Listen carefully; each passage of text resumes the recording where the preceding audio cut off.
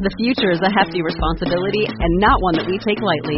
But then, taking things lightly has never been what Hefty is about. That's why we've created the Hefty Renew program that turns hard-to-recycle plastics into valuable resources like park benches and building materials. To participate, simply fill up an orange Hefty Renew bag with accepted items, tie it up, and drop it in with your regular recycling. That's it. It's that easy. It's time to rethink recycling with Renew. Particular valued resources may vary by geography. More info available at heftyrenew.com.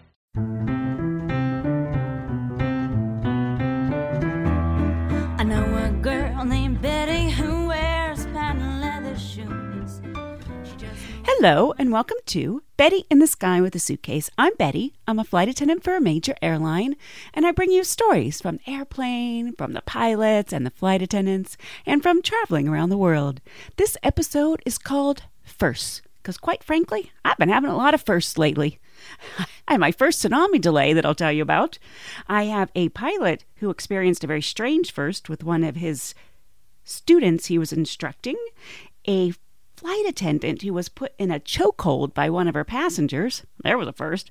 And a pilot who had a very interesting use of the crash axe for some dirty business. I like firsts, you know? They keep you young. Let's get going with the firsts. She just moved from Missouri and she's feeling kind of bruised. She says, hey, hey, hey. So I have been having all these firsts lately. I've been doing a lot of work. I was starting to think of it as like homework assignments. Okay, look, I had to do this today, along with all my normal jobs and the podcast and everything else.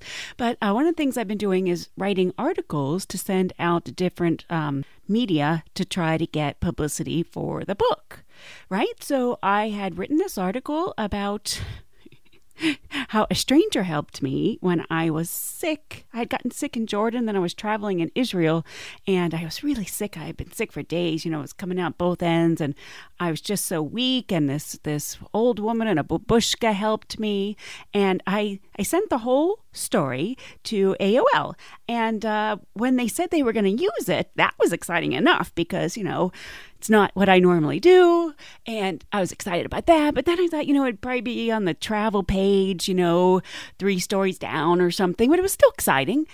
This Sunday, I was on the front page of AOL. Me! I was on the front page of AOL. It was me. They rotate the top stories, and at one point, it was Kelly Ripa, Lance Armstrong, Johnny Depp, the earthquake, and little old me. It's just shocking.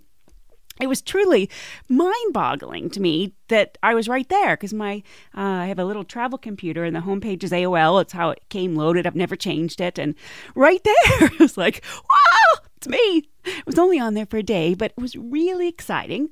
But there was a funny aspect to that story. The lady at AOL, you know, I was excited that I was going to be on AOL, and she emails me that she needs a picture. And I'm like, oh, picture, the whole anonymous thing.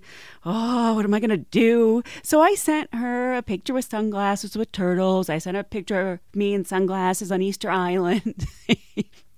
And she emails me back. She's probably thinking I was a real dodo. She's like, no, a straight-on picture with no sunglasses. So I sent her some more pictures, and she emails me back, and she's like, here's an example. And she has an example of a clear headshot. She's probably thinking, what is wrong with this girl? And then I was trying to explain to her that I didn't want to be recognized. And then she said, well, we like our readers to be able to see your face and you know, associate with you. And I need a straight, clear headshot. So I couldn't decide what to do. You know, I've been trying not to be recognized. I don't want to be recognized on the plane. I don't want to get in trouble at work. But it's AOL, and they're going to use my story. Ah! So what I ended up doing was sending in a picture from a while ago that my hair was different, and it was a black and white picture, and I was actually trying to do commercials at the time. So it was like an actual acting headshot. And when you do that, they do your hair and makeup, and they make your eyebrows darker. And because it's black and white, they do like make your lips darker. And so I thought, you know, maybe it doesn't look, you know, exactly like me now. Some of my friends are like, yeah, right. But I'm still going with the fact that I'm not anonymous, at least in some respects. So if you want to see I actually captured me on the front page of AOL, and I have the whole story on my website, bettyinthesky.com, and you can click on Betty's Press Room. But that was a really, really exciting first. She says, hey, hey, hey, to the vendor at Park and 81st. A good day to the man. Was it a first? It was a first. It was a first for me. It was probably a first for the student. I was an instructor pilot flying with the Navy in their T-34, which is single-engine trainer for first-time students. They're just learning all the basics. They're going to get their wings at some point if they graduate. So I had a student. He was a Marine. Marines, as you all know, very, very tough. Yeah. Nothing stops the Marines. They're going to do everything.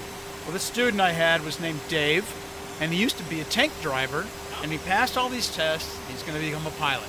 So we're out there on our third or fourth sortie, and we're flying along out there, and we're doing some maneuvers, and he says, sir, you have to take the airplane. Okay. So I'm flying the airplane. He says, sir, can you just hold it real still, straight and level for a moment? I go, okay. Now, in a T-34, the student sits in the front of the airplane. The instructor sits behind him. So really can't see him. We can just see the back of his head. And there's no movement at all. And I don't hear anything on the intercom. I said, Dave, are you okay? No answer. Dave, are you okay? Just a minute, sir. Okay, I wait another minute. Dave, are you okay? He comes back and goes, yes, sir, I'm fine. I'll take the controls now. Okay, you have the controls. Dave, what happened? Well, sir, I had to puke. Oh, well, that's okay. Did you have a bag, or did you do it in your glove, or did you unzip your flight suit and do it there? I mean, did you make a mess? Are you all right? We want to go back? He says, no, sir, I swallowed it. That was a first. Absolutely. That's one tough Marine. That is one tough Marine. And he did go on, finished pilot training, got his wings, and now flies helicopters for the Marine Corps. Glowing in the morning, and she feels that she might burst. So I just did an episode of the Amateur Traveler podcast. I don't know if you guys are aware of this podcast, but it's a great travel resource. Chris Christensen, the host, has done 222 episodes. So if you're going to a specific destination, you can go and scroll down and listen to someone actually telling you all about the destination for a half an hour. So here is a short clip from my episode of Amateur Traveler. If you want to hear the whole 36-minute episode, you can go to amateurtraveler.com. I'm heading out there and I'm ready to go. Looking real good in my passport photo. Amateur Traveler, episode 222. Today, the Amateur Traveler talks about tree houses, orangutans, and proboscis monkeys as we go to Borneo.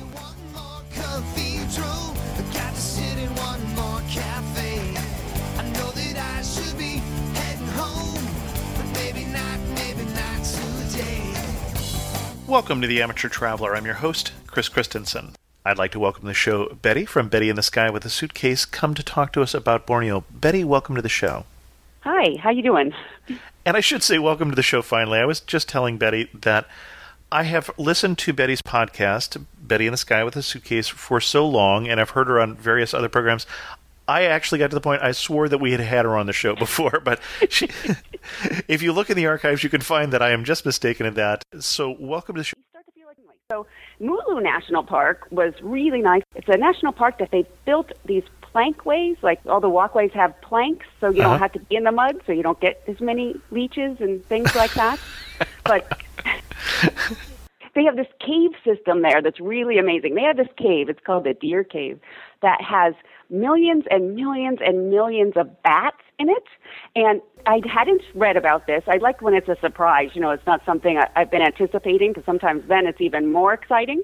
They have set up bleachers at the mouth of the cave, and at sunset, the millions and millions of bats fly out for the night to go get insects. But what's weird is that they swirl around until they feel like they get enough numbers, like thousands and thousands and thousands of them, because they don't want the bat hawks to get them. So it's just like animals, sometimes they feel it stronger in a bigger number. So they swirl around, and when they feel like they're big enough, then they come out of the cave, but they come out in these formations, like swirls and ribbons, and the people, they set up the bleachers, and everybody's like, ooh, just like fireworks. But it's bats. It's so strange because it's almost like it can't possibly be real. Like it looks like some special effect, or like in the movie Ghost, where like the soul comes out of the body and then like dissipates. That's exactly what the bats look like. So strange, but it was really fun. I actually hiked back there the next day too, because again was like, ooh, wow, with all the people. Because I thought you'll never see bat fireworks again. What was the best day you had of all those? I really enjoyed the bats and the bat caves, and like you guys go in the cave and you get all that guano in your hair. But I would say, way to sell really it there, Betty. I haven't, I can't say I've ever had that in my hair before. Like, I always liked first. I was all prepared for the leeches, and I kept running into people that had pictures where they looked like they were shot because they had all this blood from having the leeches on them, but I didn't have those. So I was prepared. I always prepare myself for the worst, but luckily I'm still a leech virgin. Heading home, but maybe not today. Okay, so these are deportees from the United States to Guatemala. Yeah. Okay, so you're on a flight with how many of them? About 80. They have customs agents bring them to the plane, and then once they're put on the plane, the customs leave them there, yeah. agents leave them there, and so they're just with us, 6 flight attendants. Yeah. So there's like 80 of them, and there's 6 of us. And I was walking down the aisle towards the kitchen, back alley. Yeah. And one grabbed me by the neck. He grabbed you? Like he grabbed my neck like all this. All the way around your neck like Yes, with his hand. He just went like that. Weren't you afraid? Yeah, I was afraid. I was shocked. I didn't know what to do. But there was another flight attendant was looking right at me and saw, and she came running up, and she started talking to him, and he spoke Spanish. And I spoke a little Spanish, but I didn't say anything or reveal that I spoke. Probably because Spanish. You were a little like... So I just sat there, and then she came up running. What are you doing? What are you doing? And then for some reason, I don't know if he was on drugs or alcohol or a little disturbed or what. I think probably both. But he thought she was his mother. So then she sat with him and talked to him in the meantime. Like she sat with him the whole time. He thought her was her mother the rest of the flight. He was convinced that she was his mother. And the guy next to him moved, because she went to eventually sit down next to him. And so he didn't know where to go. And he went up to first class and started begging the first class passengers. Begging them for money? For money. And we didn't know because, it was like an all-night flight and it was late in the night. And he's begging for money in first class? And so someone caught him and said, you have to go get that guy out of there. He's begging from the first class passengers. And I'm sure the first class passengers didn't like that very much. No, we're just like, oh my God. But the best part about it was that the guy that grabbed me didn't become violent anymore or angry because he found his mother. I know a wife named Betty who wears alligator So boots. I got this story in an email from a pilot named David who flies regional jets. This is a very interesting use of the crash axe. Never heard of this one before. He wrote to me about a captain who was telling him a story how he found out he was lactose intolerant. The story begins with him doing some yard work outside in the heat before going to work later that day. He went inside to cool off, but instead of drinking water, he slammed 2 glasses of milk. Everything was fine till later that day in the cockpit at cruise altitude. It felt like someone kicked him in the gut. Now this guy is going out of his way to dramatize his story. Imagine a cross between Ernest Borgnine and Jim Carrey portraying his gut exploding. That's about what it was like. So as the story goes, Captain James was sitting there in mortal fear of his hygiene. He didn't think he had time to make it to the forward lab in the airplane in time, which thanks to 9/11 he probably didn't, because we have to go through a whole big rigmarole to let the pilots out of the cockpit. So then he started to lose control. He turned to the first officer, who was about to witness an event that would propel this captain to the legends of his airline, and said, "Poop is coming out of my ass." The only solution the captain could come up with was to drop trowel and point his sphincter at the plastic trash bag that is always hanging from the first officer's armrest. Imagine like if you are a passenger and you're sitting across the aisle from a stranger. And imagine this person, suddenly languishing in abdominal discomfort, drops his pants and evacuates his bowels into a flimsy plastic bag hanging from your armrest. So there he was, straddling the regional cockpit like an athletic porn star, except his butt and his knickers were covered in poop. Yeah, that's right. Only his butt and his underwear were soiled. Containing the damage from that point required creativity. This is a cockpit, not a pet washing facility. His underwear were removed by cutting them off with the crash axe. They were surprised at how sharp it was. There was enough hand wipes and paper napkins from the airport fast food places in the cockpit to clean up his tuchus. He had his rollerboard suitcase in the cockpit, so he changed into some clean underwear and landed in Atlanta, as pilots like to say, without further incident. Good day to a husband as he rolls his eyes, getting up for work, put it on his smirk, 'cause he knows that Betty's sick. The downside to the AOL thing, I got all this great exposure. They didn't mention the website or the book. I guess I really am new at this, trying to get publicity thing, because I guess I should have like a stipulation. You can use the article if you mention the book or the website. Ugh.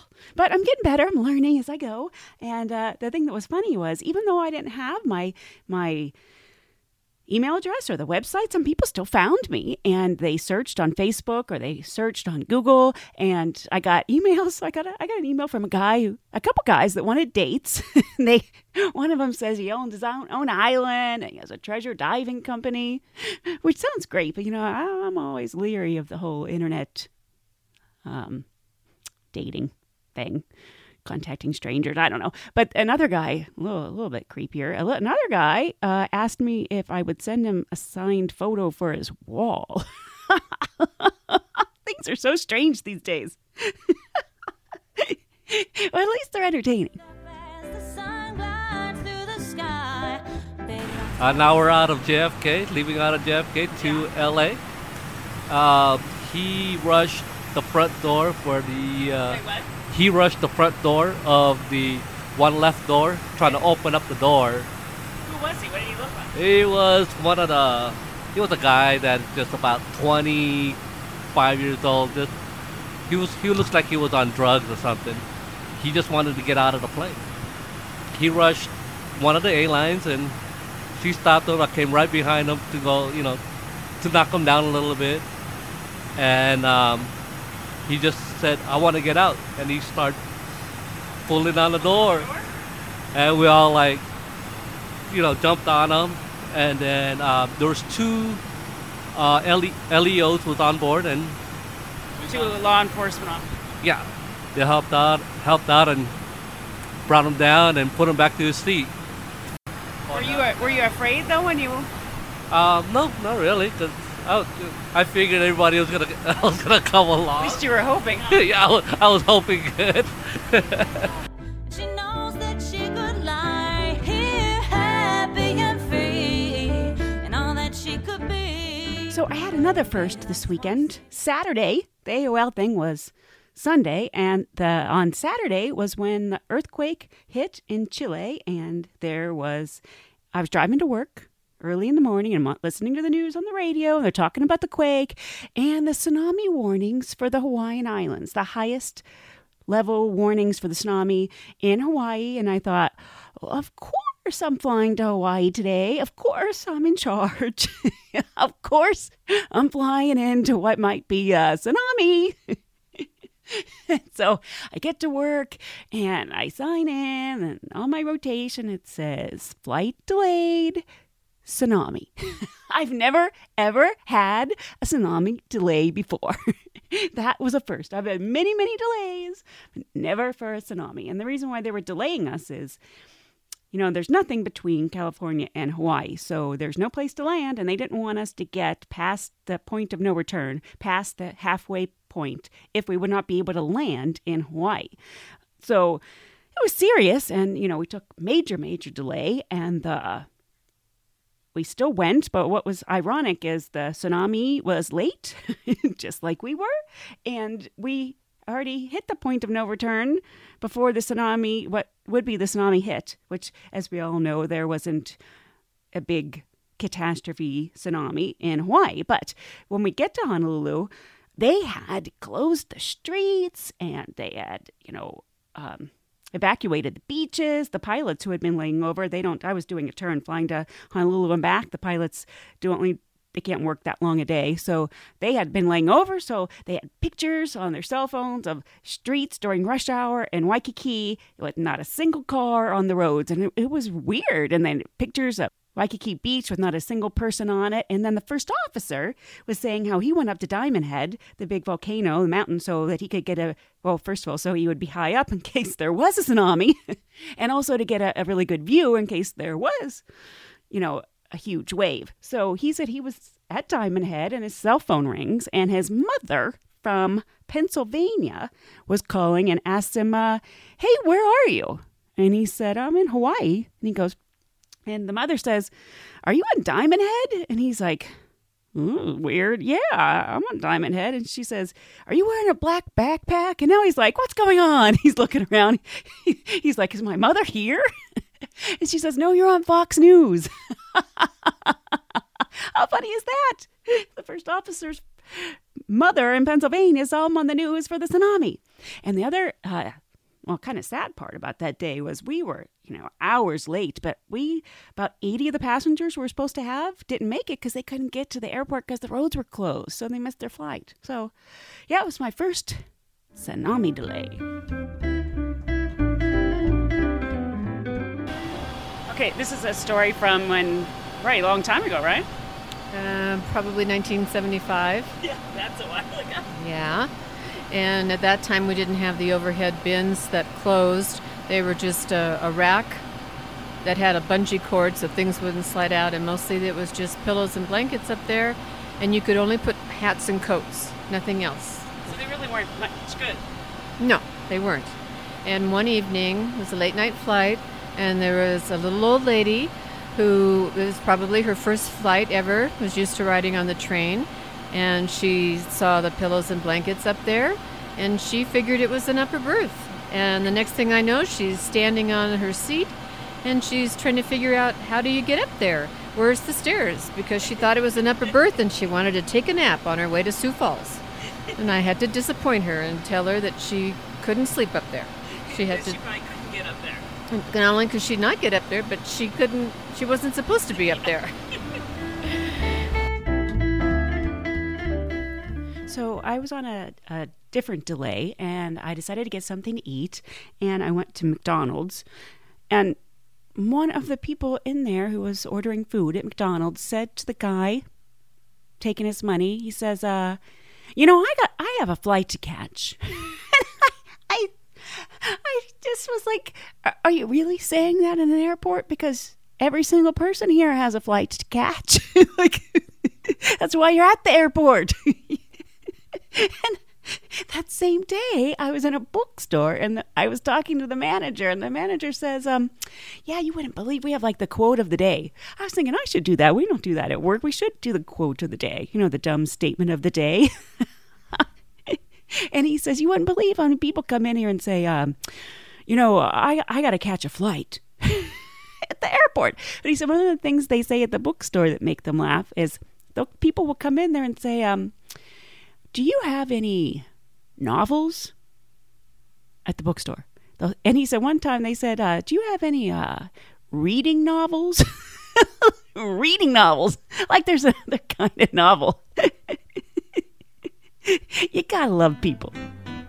No woman Betty who wears custom Jimmy Choos. She gets her hair done Thursday. Okay, so you have a first? First, on the layover, changing tires. I was on my way to go get something to eat on my layover, on my short layover. And I see this nice woman with a Mercedes having problems with her tires. I saw her, she had a flat tire. I asked her if she needed help, and she said she did not, but AAA was coming to fix her tires within 30-40 minutes, and I told her, I said I could fix it in 5 or 10 minutes. So on your ultra short layover. On my short layover. So she said, oh, okay, if you could do it, you could do it. So I asked her, okay, where's your spare tires and your for the Jacks. She's like me. I'm like, I don't know. Let's go look. So that's what she did. She said, there must be something in place in the trunk. So opened up the trunk, did all that. And at the time I was changing the tires, she was asking questions. Who do I work for? Of course, I told her I was one of the flight attendants of this airline.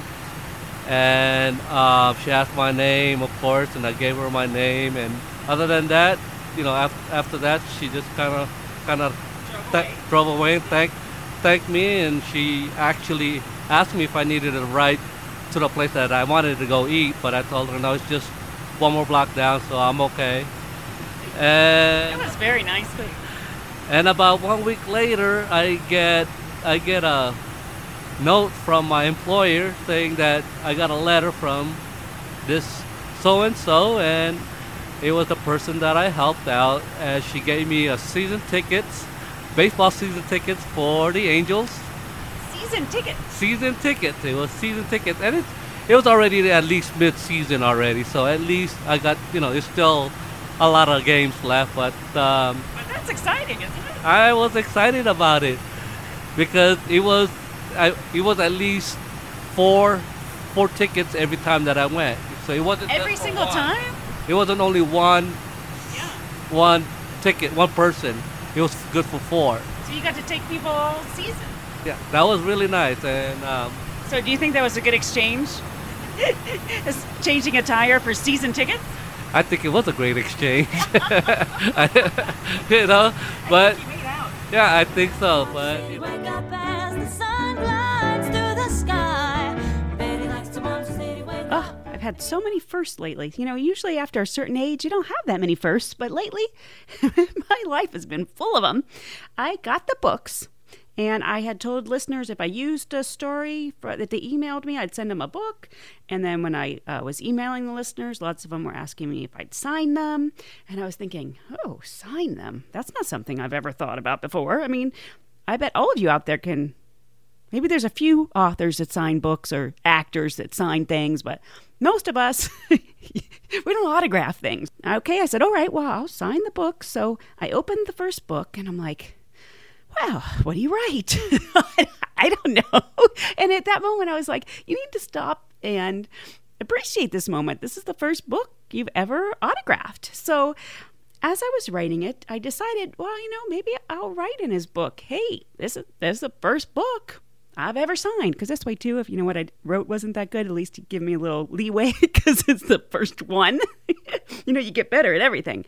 Well, that book was to Brendan, and I got the nicest email from Brendan. I have been getting so much goodwill these days. It's just been lovely. But I'll read you just a little of his email that really made my day, or maybe my week. He said, well, Betty, you've done it again. Your book arrived in the mail today, and what a joy it was just to see the envelope sitting there. But then you really put a flat spin with the personal message along with your autograph. What a privilege, and how thoughtful of you to note that it was the very first signed copy.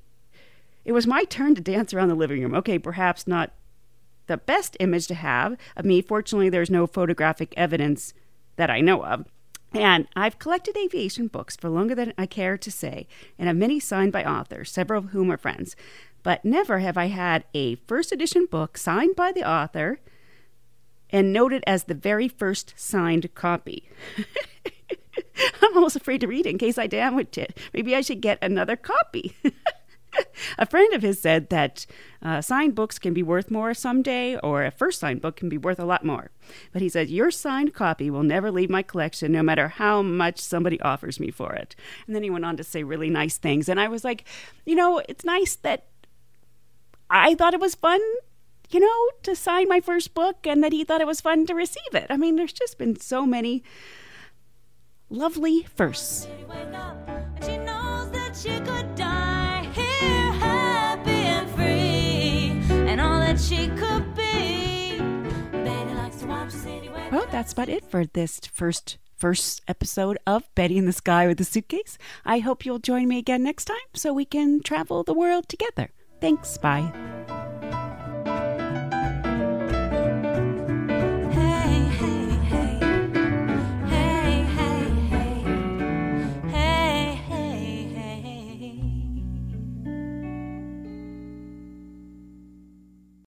If you own a vehicle with less than 200,000 miles and have an auto warranty about to expire or no warranty coverage at all, listen up. CarShield has a low-cost month-to-month vehicle protection plan that covers more parts than ever. Visit carshield.com/audio to find out how you could pay almost nothing for covered auto repairs. Drivers who activate this vehicle protection today will also receive free roadside assistance, free towing, and car rental options at no additional cost. Get your free quote today at carshield.com/audio. That's carshield.com/audio.